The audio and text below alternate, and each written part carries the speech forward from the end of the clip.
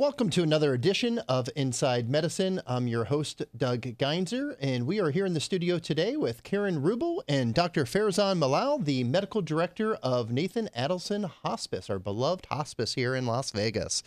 For those of you that are new to Inside Medicine, we broadcast live here in the studio every single week. And if you have questions, feel free to go on to vegasvideonetwork.com/live and text those into us. It's non-intrusive, it's absolutely free, and it's anonymous. So you could post those questions, and we'll try to get to those throughout the show.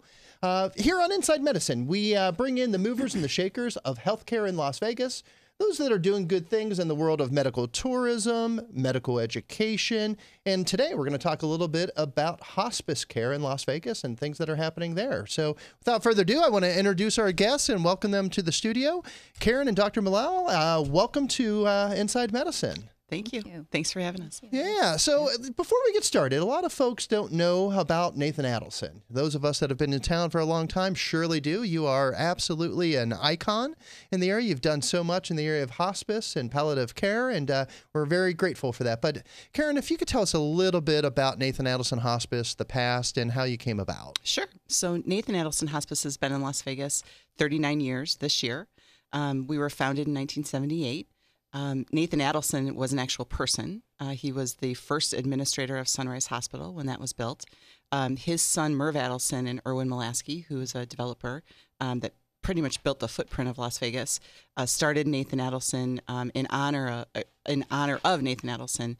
When they built Sunrise Hospital, they needed someone to come to town to run it, and Nathan Adelson was a very successful grocer in Los Angeles. And so they asked him to come and run the hospital, and he became a beloved administrator. We have some nurses that work for the hospice now that worked for him. Oh, wow. Nice. When he was the administrator there. And then he developed a form of cancer that was just very painful, and it was at a time before chemotherapy and radiation are used like they are today to treat those types of cancer, and just died a very painful death. And they had heard about this concept of hospice. They had heard about what hospice does and that it helps people, die without pain.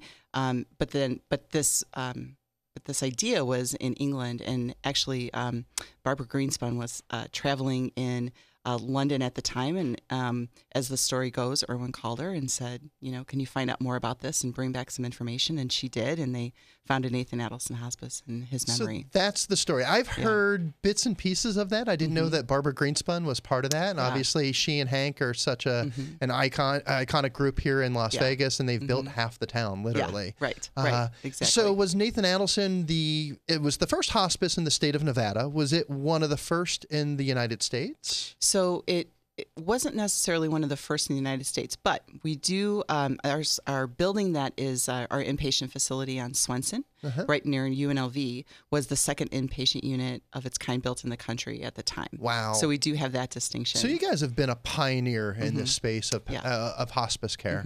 Yeah.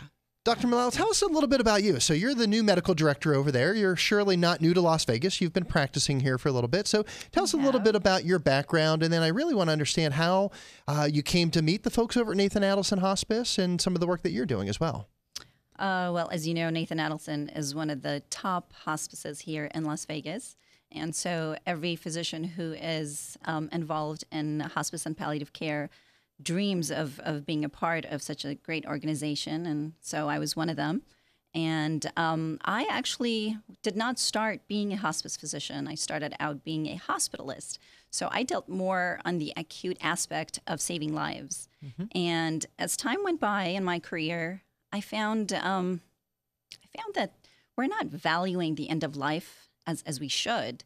And I began to have an opportunity to get involved with another hospice and become part-time with them. Well, as I was part-time, I realized, wow, this is just wonderful. This is what I really want to do.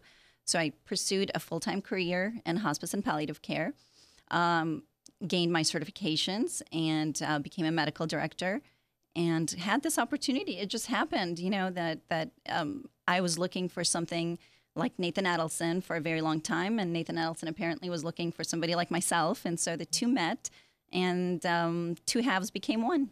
Well, you're surely with a market leader because Nathan Adelson is the place in Las Vegas. I've been a fan of the organization for a long time. I've attended some of your fundraisers, the Doctors in Concert. Yes. Absolutely amazing. I just love going there, and we've got some talented doctors here in town. I know, right? We're trying to see if Dr. Malal's got some kind of. Do you know how to but she sing, hasn't. tap Not dance? yet, not yet, but soon, being involved with these great group of people, I'm sure they're going to turn me into something. Some kind of instrument, the cups, the Yes. spoons, something like that. It's so cool to get down there and just watch these Yeah. doctors play. Yeah. Dr. Ed Kingsley is just a rock Right. star, Yeah. literally. Yeah, literally a rock star. Yes, yes. And then you've got Brad Garrett that does a lot of work for you. Yeah. So you can't have a better name out there, Right. a more recognizable person really Yeah. beating the drum for Nathan Brad is Adelson. a great friend and unpaid spokesperson. He That's awesome. had a couple of experiences with us and said, can I do something to help you? And we said, well, what about a television commercial?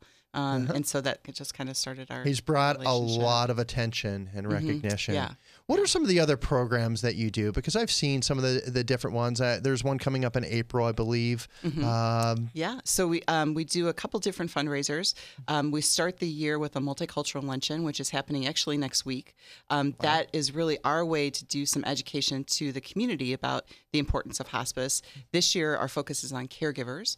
We're offering some continuing education in the morning for clinical professionals about caregiving and the importance of supporting caregivers, taking care of caregivers in the home. Yep. And then we just had our fashion show, which is our largest fundraising I've heard event. about. I heard it. Yeah. I didn't get to attend, but I heard it was amazing. And that happens at the Wynn Las Vegas every year. And so we raise money for our uncompensated care program through that event. So we never turn anyone away who is requesting hospice care regardless of their ability to pay for it. So that event helps us raise money for that. That's great. Now, you recently were promoted to Chief Operating Officer, Yeah. but before that, you headed up the development side. So I did. Tell us, why is that so important? Because you deliver a lot of uncompensated care, and why is that side so Yeah. important for Nathan Adelson Hospice? We were created as a nonprofit, and so our vision has always been that no one should end the journey of life alone, afraid, or in pain. That starts with our uncompensated care program, so that no one is ever turned away who needs hospice care, How regardless great is that? of. Yeah. How great and so is that? that vision just really directs everything that we do in our company, and so that we've created a lot of other philanthropically supported programs that help support patients and families. We have a meal delivery program, so it's a kind of our Meals on Wheels program. We realized a couple of years ago that caregivers were really not taking care of themselves. If they were at home with a loved one, they might not get to the grocery store. There wasn't nutritious meals available to them. So we partnered with 3 Square.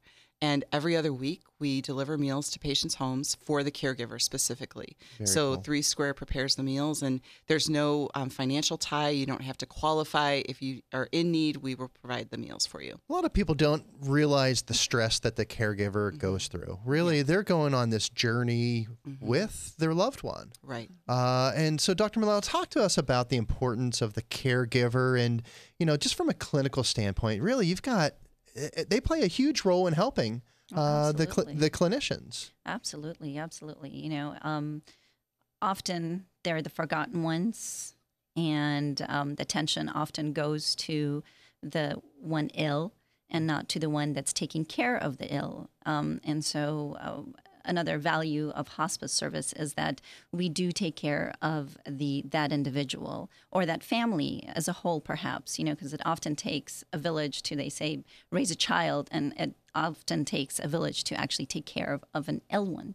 And so, yes, the burden is very heavy on them, and they do suffer from a lot of medical problems that often go unrecognized. And if they have assistance and they have guidance through how to care for their loved one, then that anxiety is less and that stress is less. And so their medical conditions are less. And some of the conditions that often can arise in an individual who's a caregiver can be depression, high blood pressure, cardiac issues, addiction. They can turn into illicit drugs or alcohol. Sure. And the list can go on, but the fact is that, yes, it does exist and it is there. And we need to get this word out about such a service, because it's beneficial to so many at so many different levels.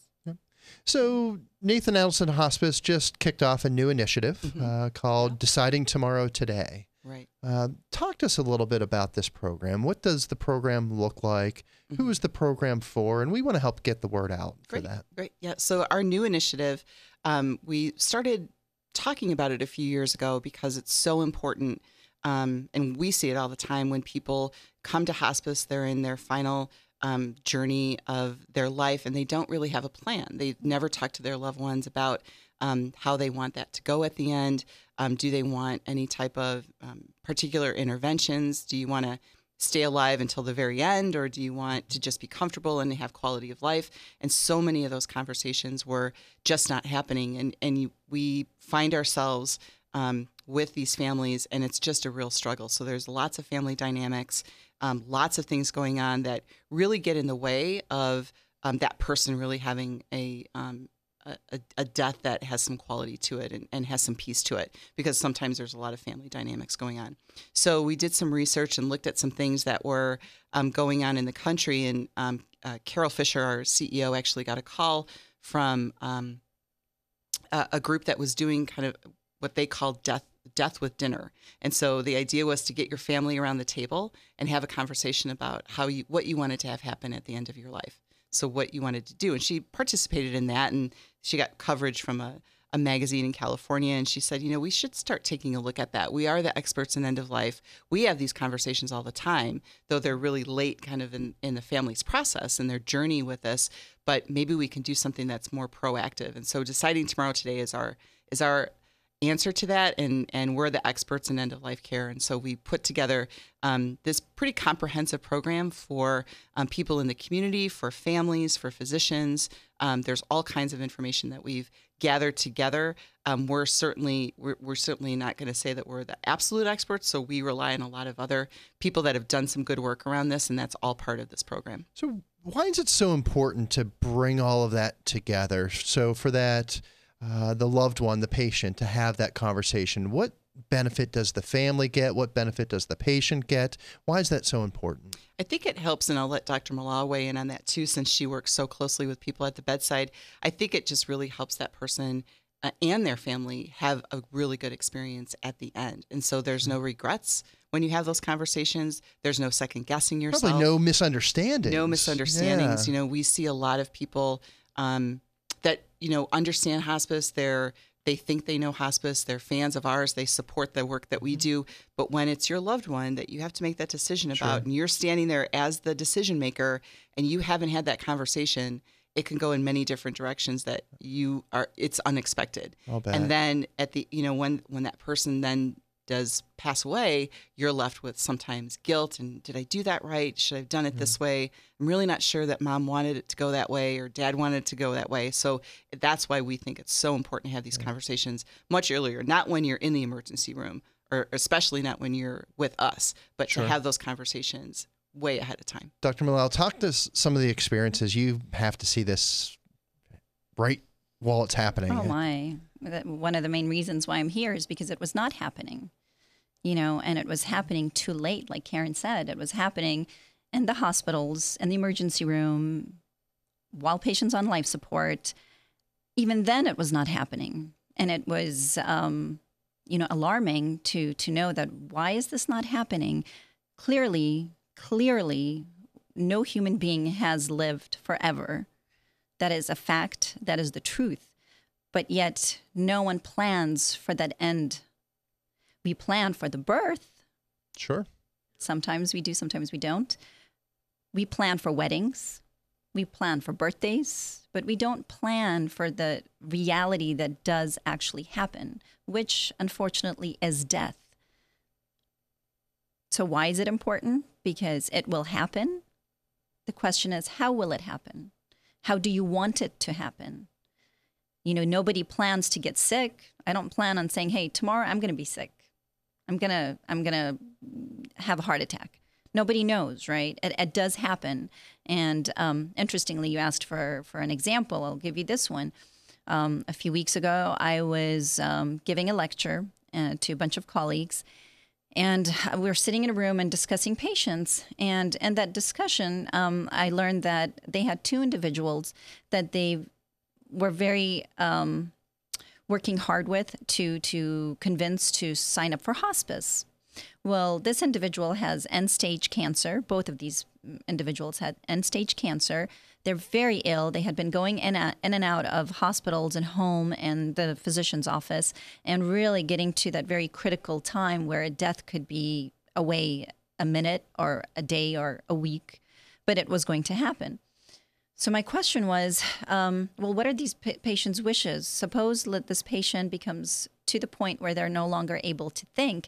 Have you had advanced directives with this individual? Have you decided on what they would want? Would they want CPR? Would they want to be on life support? Would they want, when their kidneys fail, to be on dialysis? I mean, these days we have a machine for just about anything. You know, and how do you want to live? Do you question that? And so, no, that was not done. That was not done, and that was, you know, a reality that these conversations are not happening. Whether it's in a physician's office or in your own home, this is not happening, and so we need to make this happen because it is very essential to our future, to our being, to me, the individual, on how this is going to end. So. It has to avoid just family conflict, too. I could only imagine the conflict that goes on between siblings of, Mom wanted this. No, I think she would want this. Yes. And for Mom to be able to say in advance, here's what I want. Thank you. Has to remove that potential for conflict. Oh, yes. Oh, we encounter that almost on a daily basis. Yeah. So it's pretty cool. Y'all have created a toolkit to help out. What's involved in this toolkit? What's in this toolkit? So there's lots of things in the toolkit. So there's really a toolkit for physicians and a toolkit for just the average person that might be going to their doctor to have this conversation or to have the conversation with their family. So we created a pretty robust website. It's decidingtomorrowtoday.org. People can go there and visit, and everything on there they can download, including a DPOA form. So they can actually get the form that becomes the legal document once they fill it out and get it notarized, that they can share with their family. They can provide a copy of it to their doctor, and they can have it in their office. They can upload it to the Nevada Living Will Lockbox, which is a program of I believe, the Secretary of State's office. So there's all kinds of things that folks can do from that website. There's information there. We've got links to videos where physicians can watch other physicians that have created these training videos on how to start those conversations with your patients.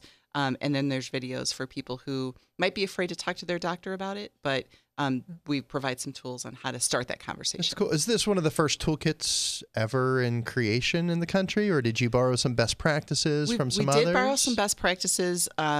We think it's the most comprehensive program out there with everything that we provide in it. And so where does somebody go to get this again? Let's make sure that we let the audience know, because as you know, our audience, it's made up of practitioners. It's made up of folks that are in the industry, and this will help them. It's kind of like the train the trainer. Right.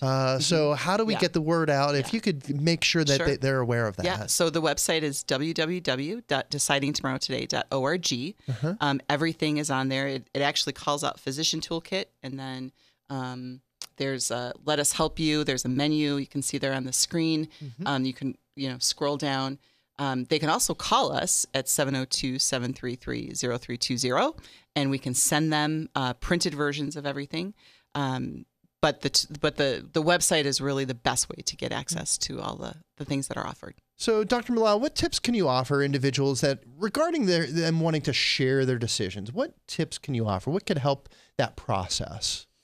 Well, number one, since most of your viewers, you said, are practitioners, I would hope that they initiate these conversations early on in the course of their patient's treatments, especially if they know that their patient may carry a diagnosis that may end up causing longevity of life to be much shorter than expected. Number two, I encourage our viewers, other than the practitioners, to also engage in these conversations, not only with your families, but also with your physicians, and to inquire about it, because it will happen, and better to have that resolution of how you want it to end occur now while your mind is still intact, because there might be a time when your mentation may not be there and you may not be coherent, and you may not have even designated an individual to be your power of attorney. And now the state has taken over and you are in the process of getting a guardian. And in the interim, throughout all this, you may be suffering. So there are, studies over and over have shown that when you have these discussions and when you do have advanced directives in place, it reduces severe anxiety in individuals. I mean, it takes away so much of the not knowing away and gives you so much more quality and quantity with your family. So it will help everyone as a whole. It will help you as the individual, but more than that, it'll help your loved ones, because after the death of one, it is that individual, that caregiver, going back to the caregiver, who, if makes a decision on behalf of the individual that's passing away, may feel guilt, that they didn't do everything as should have been done. So please help your caregivers, help your loved ones make these decisions earlier in your course than later. Yep. So let's talk about the did you know statistics. There's some numbers out there, and there's some disparity. Talk to us a little bit about that, if you could. It seems like I heard a statistic that 90% of patients want to talk to their family members, but only 27% do. How do you break down that fear? How to break it down? To be realist, to face the truth, the only truth that we really do know. Once you're born, the next truth is that you are going to die, whether we like to admit that or not, but we will. And take away the fear that it's not going to happen, because it is. As they say, the best way to get over fear is to face fear itself. So face it, talk about it, initiate, be an advocate, for what you want and how you want it for yourself. Don't allow others to make so many decisions for you, especially critical decisions. Reduce the anxiety within you as to, how things are going to end at the end. Yeah. And don't just stop with the one conversation. So it's I think for us, we think it's not just one conversation. You're going to have multiple conversations over a period of time, because when you first bring it up to your family, they're probably not going to want to talk about it. They're probably going to say, why would we need to talk about that? We're all healthy. We're all here. Yeah. Nothing's going to happen. And we all know that tomorrow something could happen to any of those people. But have that conversation over time. And even with your physician, if your clinician is not open to that conversation on this visit, then make sure you bring it up on the next visit, or fill out that form, take the quiz, share that with them. Hey, I found this online. This is, what I want. So don't be afraid to make this more of a journey than just a one-time conversation, and just make sure that people hear you, and you can relieve the anxiety that everybody has about it. There's another statistic that had quite a large disparity, and said 82% of people say it's important to put their wishes in writing, but only 23% actually put it in writing. Yeah. Why do you think that's so? I think people just don't take the time, to do it. When I first started talking to my family about the importance of this, because, I work in this business, I should have these conversations with my family because they are important. It took a couple times for them to want to talk about it, and then to actually get them to write it down. It took, it took a while, because nobody really wants to spend the time to do it, but it's so important. And are all these tips in the toolkit? Yes. And so you've got the advanced directive. Talk to us a little bit about that. What does that do? What are the key points of that? So you're really putting your for your health care. So it doesn't have anything to do with finances or any other part of your life except for your health care. And so it just walks you through different steps, and you're just really documenting that you don't want any interventions. You don't maybe want to be on life support. You're not necessarily wanting, you're okay with do not resuscitate, or you do want it all. You want, if you want to be intubated, if you want to be on a machine, that's what I want to do. And so you're really just documenting that in a formal way that, you can get notarized, signed, you have a witness, and that becomes a legal document that people should follow for you. So let's talk about some other programs that Nathan Adelson has. We talked about the fun stuff. Yes. Let's talk about some of the maybe not so fun stuff. What are the other programs that are offered? Both, you've got a toolkit that are for the practitioners. Do you go out there and educate the practitioners? How do you get people involved, knowing what else is going on? Talk to us about some of your other programs. Well, we do a lot of education because I still think there's lots of myths. I think we would both agree lots of myths about hospice.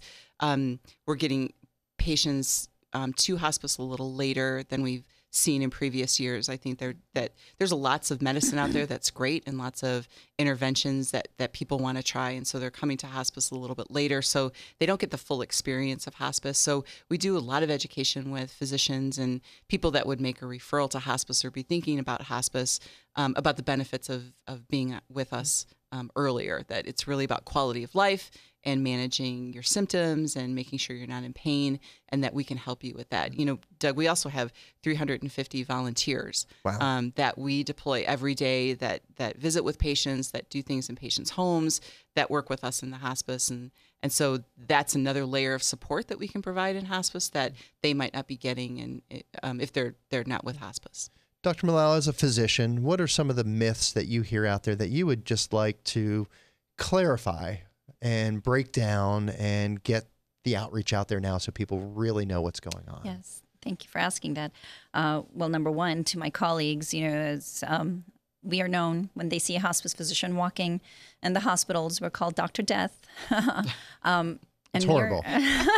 That's horrible. We are not Dr. Death, but we do assist in our patients being comfortable. It does not mean that they will die. I have had numerous occasions where I have taken patients that have been very ill, very close to death, but we have taken care of them in a way where they have now come from that level of illness to actually being able to get out of our service. And so hospice, again, is not a place.